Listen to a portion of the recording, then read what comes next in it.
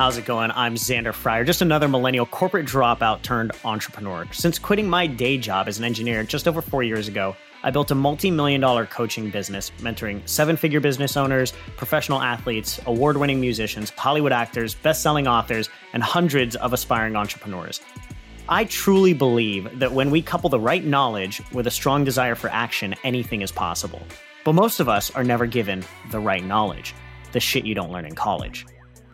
The Sidlick podcast shares interviews from the world's most successful people in business, finance, sports, health, and entertainment in order to help you live a life filled with more money, more meaning, and more freedom than you ever thought possible. Get ready to learn the shit you don't learn in college.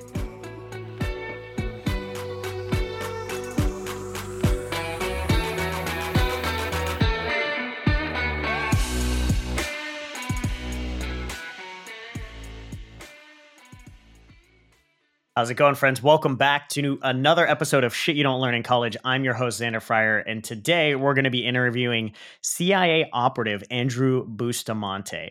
Now, Andrew's a former covert CIA intelligence officer, decorated military combat veteran, and successful Fortune 10 corporate advisor. After 20 years leading human and technical intelligence operations for corporate and government clients, Andrew founded EverydaySpy.com, the first ever online platform designed to teach elite spy skills to everyday people like you and me. Featured in both US and international media, Andrew's training content has been praised for its innovative, authentic, and life-changing impact.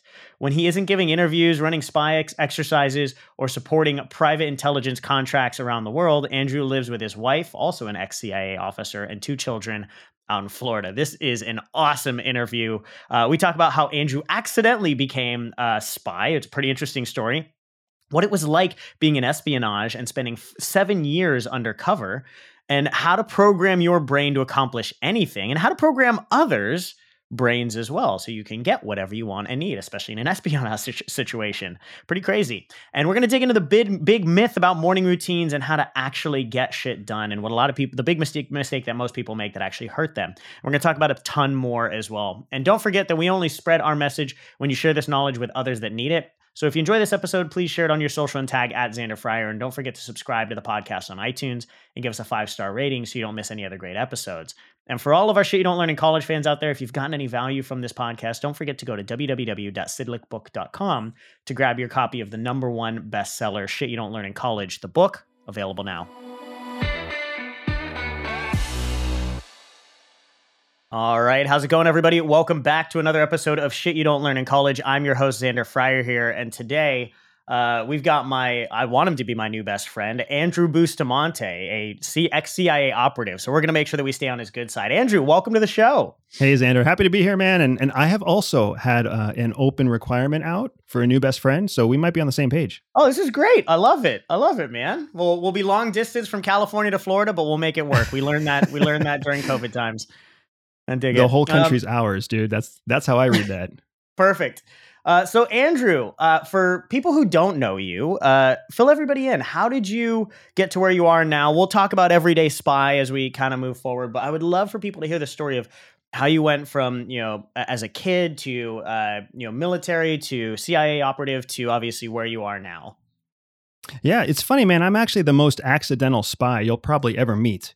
I was a brown kid in a rural white school growing up. Really calculated in the very beginning, like right from the start. They're spies, or not most of them. No, that's true. Not most of them, but there's a very traditional kind of spy cut that I don't fit. Right, like there's Harvard educated. I think of James Bond. I think of Mission Impossible, what's his name? Tom Cruise, right? Like that's who I think of when I'm thinking of that. Yeah.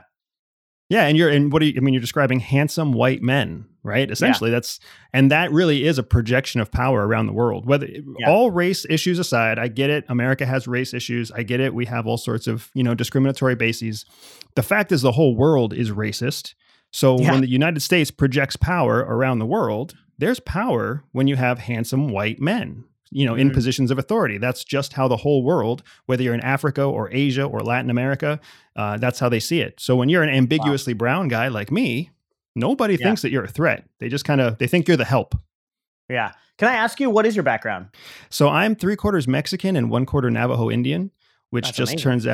turns out, looking lost. Looks like a. If it makes you feel any better, I'm half Irish, half Pakistani, and everybody thinks that I'm Mexican. So, Oh, there you go. I can see that. I can yeah, see that. we're right there. Cut from the same cloth. Exactly. Yeah. So you accidentally became a spy. Let's walk through this story. How did it happen? So I'm growing up in this rural white school where everybody's basically got their eyes on going to community college. That's basically what all the guidance counselors. Do they still have guidance counselors in high school nowadays? I wouldn't be able to tell you. It's like the most worthless job in the world. Yeah, because you don't really guide anybody. I didn't get any guidance. If they do have them. So. So yeah, we had a guidance counselor that was basically pushing everybody towards community college. If anybody listening is from a rural high school, they know exactly what I'm talking about. And then I found this beautiful girl who was 2 years ahead of me, who went to a military academy. And nobody had ever told me that there was such a thing as a military academy. And here's this gorgeous girl going to the Naval Academy. So I decide, well, if that's where she's going, I got to find a way to go there. I got to be there. Yeah. So then I find out that there are these other academies, an Air Force Academy, a Coast Guard Academy, a military academy, and all it takes is good grades. So, I kind of saw the barrier between me and a school full of beautiful women was just good grades. And that was enough to get me to work hard and get those decent grades. It always seems that the path between where we are as men and our future, there's a beautiful woman involved, isn't it? Yeah, it's like the stair steps in between. What else? What other reason is there to even try? Otherwise, it's just like, let's just play video games and waste our time on action movies. Yep. Where'd you end up going? So I went to the Air Force Academy after I graduated from high school, and I found out very quickly that there are not very many women that go to a military school. I could have told you that one. Yeah, but you weren't my guidance counselor at the time, Xander. Valid point. So yeah, I go to the Air Force Academy. I barely graduate with a super solid 2.4 GPA, but I happen to learn Chinese while I'm at the school. It's like the only thing I'm good at is learning Chinese. And then I graduate, I go into the US Air Force. I'm bad at everything, except apparently I'm pretty good at keeping secrets. So they put me in charge of nuclear missiles and gave me the highest clearance that you can get in the military. So here I am, a Chinese speaking, ambiguously brown guy who is an expert in nuclear missiles. And then when the time comes that I'm allowed to leave the Air Force, I'm like, F this, dude. I'm out of here. I'm going to go join the Peace Corps. I'm going to go find a hippie chick with hairy armpits and like hair that hasn't been unbraided in 2 years. And it's on the journey to become this Peace Corps volunteer that CIA taps me on the shoulder and says, we have something that you might be interested in. And like any 27-year-old dude, I'm like, oh, what's this other thing that I might be good at? So why? So why did they? You're right. This is very accidental. Why did they tap you? It has to be because nobody ever came out and told me. My assessment, using 2020 hindsight, right? My assessment is that my entire life story, my entire history was available to them because I went to a military school. Yeah. I was a military officer. They knew every place I had been. They knew everything about my health and my, mental health, physical health, whatever else. I was already property of the US government. So when they did a search on their giant computer, you already had top security clearance and everything. They already had everything. A critical language. Exactly. I think that what happened is they just saw me apply to another federal job, and they just kind of focused in on that and intercepted me along the way. That is fairly traditional. Of all the non-traditional stuff, that is actually fairly traditional. They will intercept people who are trying to look for federal work in IRS or FBI or, Homeland Security, Health and Human Services, and they'll tap you on the shoulder. So you end up working with the CIA. How long were you there? What was it like? I'm sure maybe there's stuff you're not allowed to tell me, but I would love to hear whatever you're allowed to divulge. It's actually quite a bit more boring than you would imagine. Yeah. I pick it up. I spend 7 years undercover with the National Clandestine Service, what was called the NCS. I think it's currently called the Directorate of Operations. And I specialize in hard targets, meaning the targets that it's the hardest for American intelligence to collect information about. It's super fun, super interesting stuff, but you end up lying to everybody. So it was really hard to like maintain personal relationships or romantic relationships or friendships. And what that does is it forces you to just lean into your little community of other spies that that's actually understand what's going on. Yeah. Right. And the CIA loves it because now you're going to work 10, 12, 14 hours a day and not even complain because all your friends are already at work. You might as well just hang out at work too. And that's actually how I ended up meeting my wife. So my wife was was a CIA officer at the same time as I was. We met. We didn't have anything else to do outside of CIA. So eventually we ended up getting married, and then they sent us around the world together as what's called a tandem couple, a tandem operating couple. And that's how this accidental spy ended up having a pretty cool experience for those 7 years. Yeah, I was gonna say that doesn't sound too bad, man. That sounds pretty good, actually. Sometimes it's better to be lucky than to be skilled, man. So question for you. I'd love to understand before we get into the, some of the more tactical things that we could talk about. I definitely want to dig into some of the skills that you learned and how, people can apply it in their everyday life, their relationships, their work, all of that sort of stuff. I got to ask, what's the coolest thing that you felt you ever did while you were in the CIA? The coolest stuff I can't talk about. That's just unfortunate. I knew you were going to say that. Just keeping that card in the back pocket. Yeah, people that you get to meet, man, the people you get to meet, the weapons you get to use, the stuff you get to do, like it's really, really cool. But it's kind of like I guess it's kind of like being in college. Speaking of things you don't do in college, right? It's like the one field trip in an entire year that's fun. You spend like a whole year building an operation to do one really cool thing in between two very, very uncomfortable things, right? Like, so I can't give you too many specifics, but if you put yourself in the shoes of anybody operating overseas. Yeah. If you've ever traveled around the world, you've got like 14, 15, 18, 20-hour flights. You've got food poisoning, you've got dirty water, you've got difficulty finding healthcare, and of course, all of those things are super uncomfortable in the moment, and then they stay with you for weeks afterwards, right? Yeah. So it's like, imagine that for, 2 or 3 weeks, all of the pain, and then you get like 6 hours where you're using a rebreather in dark water and you're 12 feet underwater and you can't see in front of you. You're just holding onto someone's fin as they're dragging you across some border. And then you're like, this is my life. This is sweet. Yeah. And then you pop up on the other side and you have diarrhea. So you got to quick take off your wetsuit and go drop. It's like a shit sandwich. It's like, instead of, the good stuff is in the middle, but it's a lot less glorified than what I was expecting. But Exactly. It's not what you see in James Bond. Oh man, that's too funny. Well, let's get to the stuff that we can talk about, shall we? Let's talk about, some of the stuff that we can utilize on a day-to-day basis that can really help us, live lives of more fulfillment, more happiness, more success. What are some of the things that you found that really translate over to, our everyday spy people here? Yeah, so absolutely. The big thing for me, and what 90% of the training you go through at CIA has nothing to do with tactical movements or tactical stuff. It has to do with very human stuff. We call it sticky stuff because humans are sticky. What we mean by that is, first of all, we mean all human beings are the same. So just like we were talking about, like making jokes about discrimination earlier on, in reality, outside of like skin color and hair color and eye color and accent, we're all made of the same stuff. Very, very similar stuff, like majority, our DNA, our everything, right? Very, very similar, yeah. And one of the things that's almost identical in all people, regardless of age, ethnicity, education level, whatever, one of the things that's almost always extremely consistent is the human brain.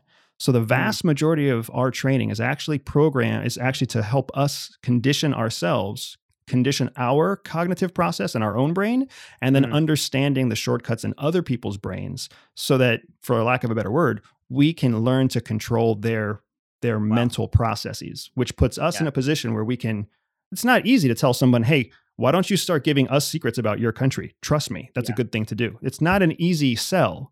But the only way you get there is by understanding how their brain works better than how they know their own brain works. This is amazing to me. It's one of the things that we actually talk about in the book, Shit You Don't Learn in College. It's like, everybody listening to this right now, you were given a user's manual to your remote control, to your TV, to your microwave oven, to your whatever it might be. You're given a user's manual for all of this stuff, but none of us are actually given the user's manual for our brain, which runs this whole crazy thing we call our body, our mind, or everything, right? So let's dig into that a little bit. Like, what were some of the things that you learned around how to, because I think this is incredibly pertinent, that foundationally around like, if you want to live a happier life, well, you need to learn how your brain works so that you can get your brain to do the things that you want it to do. Like, what would you say are some basic things that people could really understand around that? So one of the most basic things to understand is that there's a concept that we're taught early on, and I teach it in my business to all of my new clients and all of my new students. And it's this idea of perception versus perspective. So we're all wired, because of caveman survival instincts, we're all wired to think of our perception first. Perception means how you look through your own eyes at the world around you. Think of like a caveman trying to protect himself, right? Everywhere he looks, he's looking for food, he's looking for threats, he's looking for predators. He's the center of his own story. His world, Every human being walks around wired to be the center of their own story. You don't even think anybody else exists. If you were a Hollywood movie, you would be the director and the cinematographer and the lead actor. And the best anybody else is a supporting actor. That's the best anybody else is. You never stop to think that they all also think that they're the star. They are the star, and you're a supporting actor in this same story. So once that's all. I just want to be clear though, because you're the spy, you actually are the star, and I'm the supporting actor in this one. Just in case anybody's wondering. So when you plug that in, that's called perception.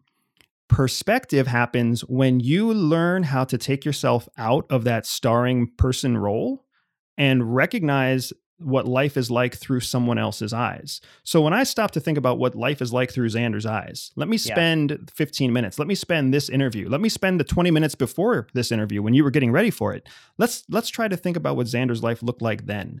That's called perspective. Once you start applying perspective in a conversation, in a negotiation, in a job interview, even in an argument with your spouse, once you start to actively leverage some perspective to gain information about the larger context, you're doing something they're not doing.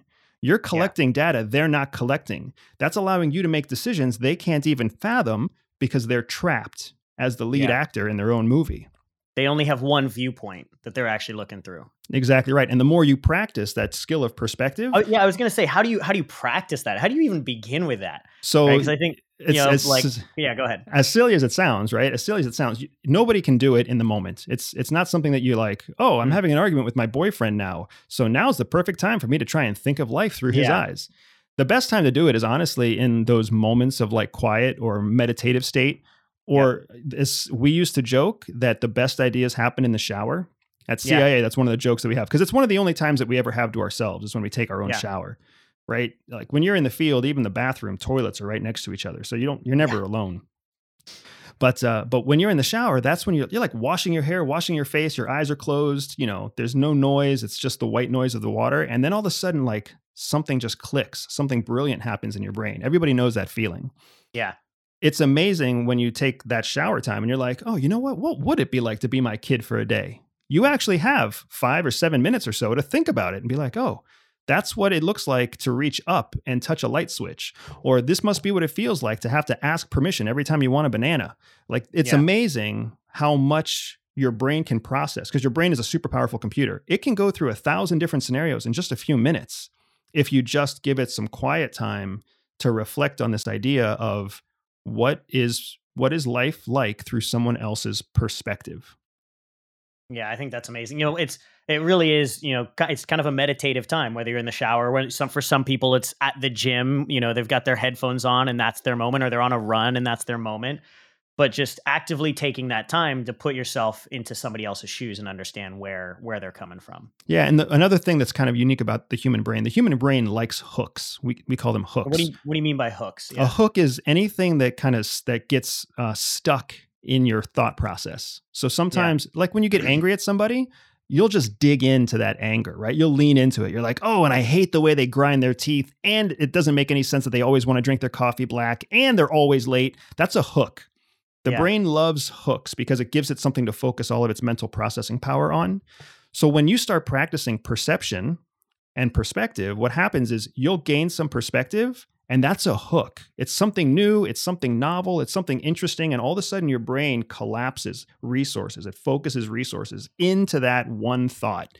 And before you know it, you're rapidly investing, and you start to exponentially grow in your own perspective because your brain likes that practice of leaning into some kind of hook. So how do you prevent, because obviously I think a lot of people have the issue where that can take them down, what we'd refer to as like a negative spiral. How do you prevent that from happening and focus on something that's actually more beneficial? So we don't really look at things as negative or positive because negative and positive assumes that there's a value, like an extrinsic value on a thought, right? Instead, we try to think of things as productive or destructive. There's a lot of negative thoughts that can be quite productive. I mean, if you're in charge of wargaming, what's going to happen in Ukraine right now, you're having a lot of productive negative thoughts. You should have some negative thoughts that are very productive. Yeah. Yeah, exactly. Right. So we try to frame everything through that eye of productive and destructive. In general, destructive thoughts are thoughts where you're thinking about yourself. You're thinking about how things impact you. You're thinking about things that you've done wrong. When you're thinking about yourself, it's oftentimes a very destructive way of thinking. Even if you're sitting there thinking, hey, I did a good job with that thing. I'm super smart. I'm so strong. I've gone to the gym 10 days in a row. And that's actually all very destructive thinking because you're not producing anything new. You're dwelling on something that has no value. So instead, when you start focusing on productive thinking, that's when you're wargaming, you're theorizing, you're thinking about something outside of you. It's that same concept of perception and perspective. I was going to say, it feels like in order to be able to do that, you have to be able to practice perception and perspective to begin with. Otherwise, you can't alternate or switch from unproductive or destructive to productive thoughts. Correct. And the more you practice it, the faster it gets. So now, after 3, 5, 12 years of being in the field, now you can actually have an argument with somebody in the heat of the moment and think to yourself what they must be thinking at this moment. It's almost like you're arguing with yourself because you're in their body at the same time and going back and forth. or more effectively, you make them argue with themselves. Because you can predict what they're thinking, how they're acting. You just inceptioned me, and I'm not even going to go there any further. That's amazing, man. So, all right, we've got perception versus perspective, destructive and productive thoughts. Anything else that people can could really help people just understanding their brain and how to operate that would really just make them happier, more fulfilled? I think this is really good stuff. Yeah. So the next big kind of easy fruit to pull off the tree is the idea of how you know whether or not you're controlling a conversation or whether you're in control. If you're being controlled by a conversation or if you're in control of a conversation.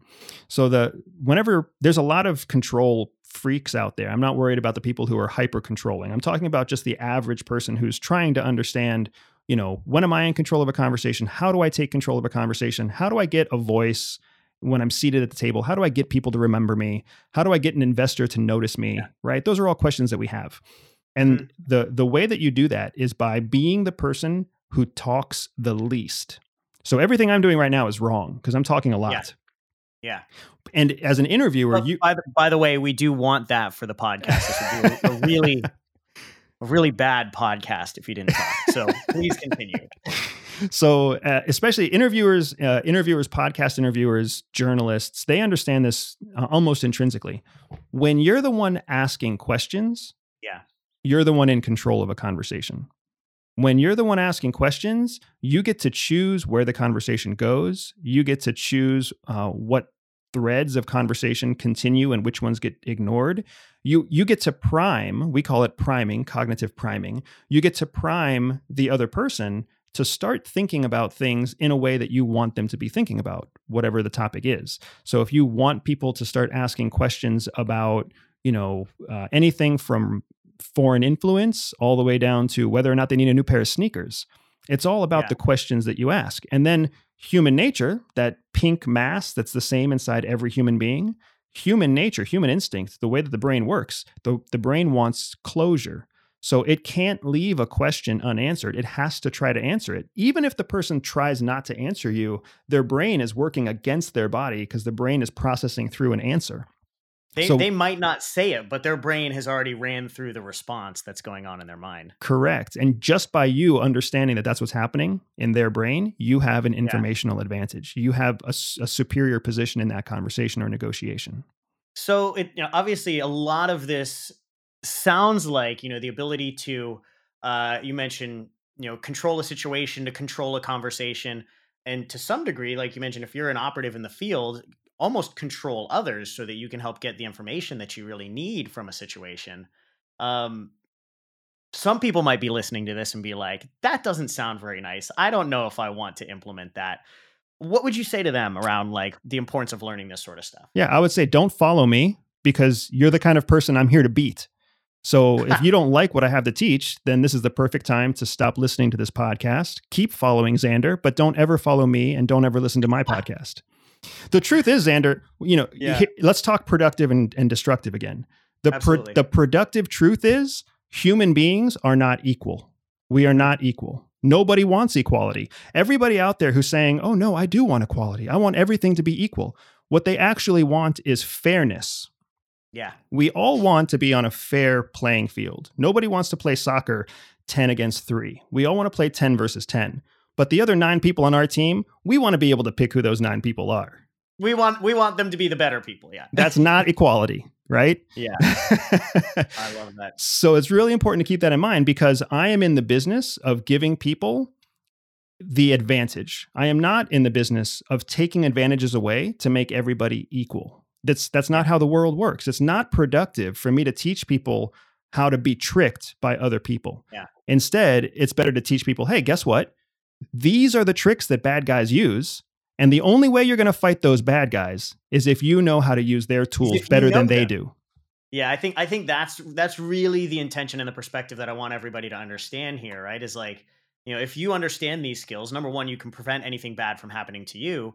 But also, I start to think about like all the good things that can be done if someone can start to put themselves into a proper perspective with their wife or their husband and understand where they're coming from. And if you really love that person, you're not trying to manipulate them. You just want to understand them so that you can help each other fall more deeply in love and have a great relationship, right? So it can be used in the right. It sounds like it's just a tool. Whether we want to use it for bad things or good things, that's kind of up to us, right? Exactly right. It's like a nail gun, right? A nail gun is it's what you choose to point it at, right? Yeah. You can build a house and that house can be amazing, or you can hurt somebody. It's totally up to whether or not you know how to use it. These are the things that the CIA operative would come up with to hurt somebody. A nail gun. Great one. You can get it across borders easier than a ballistic gun. I love it, man. What throwing my brain off track? It's just like I'm like literally it's the closed loop. Your brain wants to close it. My brain is now telling the story of you underwater in darkness with a nail gun, and it's just gone on its own little adventure now. So for everybody out there, I'm sure that as an operative, and obviously from the military, I was actually in the Air Force as well. Long story short, I was actually kicked out for getting a DUI. I was going to fly fighter jets and then got a DUI and got kicked out. So went down a very different path than you. But I'm sure that you have an amazing daily routine and some discipline that you've built throughout the years. And I'd love for you to share anything along those lines that would be helpful for people. Yeah. So one of the big things that I've actually found about or that I was trained and I have discovered through that training is that a lot of the guidance out there about daily routines, the science doesn't meet with the marketing. There's all this marketing hype out there that, you have to be on this rigid routine or things have to be super structured or you have to have everything scripted and blocked. And if you don't, then that when you miss your morning meditation or when you skip your workout, then the rest of the day is just going to fall apart and collapse, right? Instead, what we were taught is that there's the magic behind discipline, the magic behind routine is actually just consistency. It's not structure and discipline, it's consistency. And the magic behind consistency is something called willpower.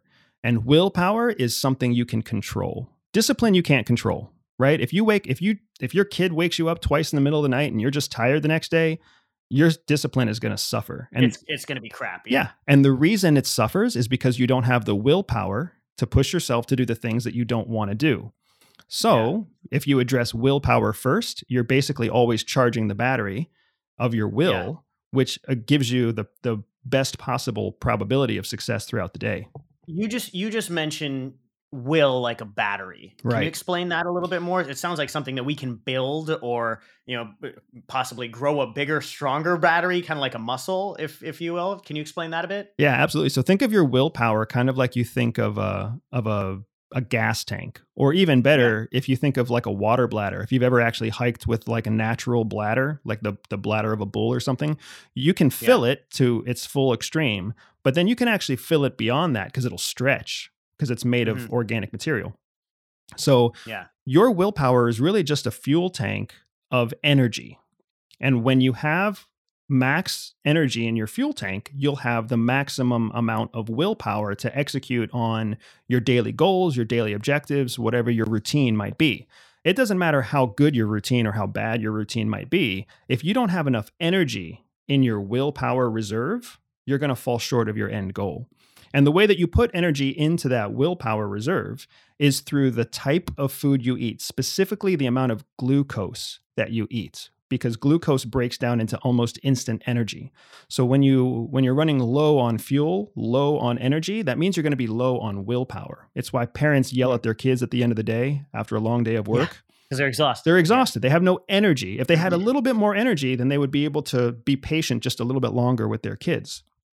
A simple tool to fix that is literally to like eat an apple on the way home, because the glucose, the natural glucose and fructose that's in that apple gets immediately converted into energy. So you walk in the front door and all of a sudden you're energetic. What happens is we as people fall victim to marketing, and instead of eating an apple, we eat a Snickers bar on the way home, not recognizing that high fructose corn syrup is not the same thing as real fructose. It's not the same chemical composition. It doesn't come with the fiber benefits that come with the natural fruits or even some kind of food. So then it's a spike in energy that has a detrimental fall at the end, whereas natural fruit has a very gradual decline. So you can fill your willpower reserves, and all of a sudden you have the discipline that you didn't have before. You have the will that you didn't have before. Is there any correlation here to, the America or the world's kind of addiction to caffeine as well? Like, that I feel like that's kind of like it gives us the willpower to get up in the morning and go do things, even if we're tired and exhausted because we didn't sleep the night before because we drank too much wine or whatever it might be. It sounds like that's almost like similar too. Yeah, what's interesting is the caffeine that we're also accustomed to now actually had its roots in the Middle East. That's why all caffeine all coffee, the original coffee was Arabic coffee, which is not at all what we eat now. It's like it was a raw coffee bean that was kind of roasted over a fire and then broken and crushed up, and then they poured some hot water in it, and that's it. It's a unique flavor if you've ever had Arabic coffee, but it's not the same thing that we drink now. What we drink now is ground compressed coffee beans, and then we press hot water through them with pressure, which maximizes the caffeine flow, but minimizes all of the other stuff, all of the fiber, the nutrients, and everything. Yeah. So it's just water with caffeine in it now. And China has actually found a way to create synthetic caffeine. So a lot of the stuff that you see from your Starbucks of the world and some of your mass produced coffee is actually coffee plus synthetic caffeine, which is, the difference to compare it to your Apple versus your Snickers bar. So caffeine, because it doesn't have anything else except for water and caffeine, it hits your system. It isn't true energy. Instead, it triggers a process in your brain that makes you hyper alert. It doesn't actually help your body. It just wakes up your brain. So then what ends up happening is when that chemical is exhausted in your system, then you feel what's known as a caffeine crash, right? What the caffeine crash really is it's just your brain falling back into sync with your body. And you've been skipping meals all day because you didn't feel hungry. So you've now utilized all of your actual energy stores, and you just go into this depletion. Correct. So if anybody, for the people out there who don't feel caffeine crashes, because there are some that every now and then you meet them and you're like, oh, I love caffeine, or caffeine doesn't really bother me. Those are people who, in general, they're eating on a routine. So when the caffeine crash comes, their body is still energized. So when it takes the gap between where their brain was and where their body is smaller. So the crash feels smaller, whereas the rest of us are skipping lunch, skipping dinner, having a second cup of coffee with more sugar in it from Starbucks. And then all of a sudden it's 10 o'clock at night and the gap between your body and your mind is huge. Yeah, I got to ask you now, do you drink coffee? I do not. I drink coffee periodically. I actually drink half calf for exactly this reason. Yeah. And then, but what more than anything, my time in Asia got me to understand the value of tea, because tea is the antithesis of coffee. Tea works more like your fruit. So the caffeine is lower, and the caffeine processing time that as your body processes through it is longer. So you actually have less of a spike and a longer, slower decline. And that's why people drink tea all day long. And what kind of tea? Green tea is probably the best tea out there. But then you've got... I'm just asking all these questions. I'm a tea guy. I knew we were going to become best friends, so we're just confirming it here. So jasmine, oolong, all of those teas have excellent medicinal and personal value in addition to just the raw caffeine. And the fiber that's in tea is one of the best parts of it whenever you're on an Asian diet. I love that. So everybody that's listening to this and has been upset about me telling everybody to stop drinking coffee, I am no longer the only person telling you. If you ever want to become a CIA operative, Andrew's saying it too. Yeah. It's so much easier to make tea in the field than coffee also. Yeah. I've the only time I love the taste of coffee, by the way. The only time I ever drink it though is when I'm on vacation, and normally it's decaf for those exact reasons. It's not when I need the energy. It's just because I enjoy the taste. Right. So I gotta, and again, I don't know if this is something that you can answer, but I gotta ask, what's the most difficult thing that you've ever had to do or overcome? Maybe it was in the field, or maybe it was in life in general. Something I always want to share with our audience is, an understanding that for anybody to accomplish anything good, you almost always, I'll say always, because I've never met someone who hasn't had to overcome something to get to where they are. Yeah, there's a long list of things there, but the first one that jumped to my mind when you asked the question was when you really learn how, when you're in espionage, you deal with terrible people. I mean, the kind of person who rats out their country is not a good person. They're not mentally healthy. They're not balanced. They don't make good decisions. Like, these are the scum of the universe. And when you're talking to a terrorist or a gangster or a general for a foreign military, if they're actually giving you secrets, they're the worst of the terrorists. Yeah. They're the worst of the gangsters, right?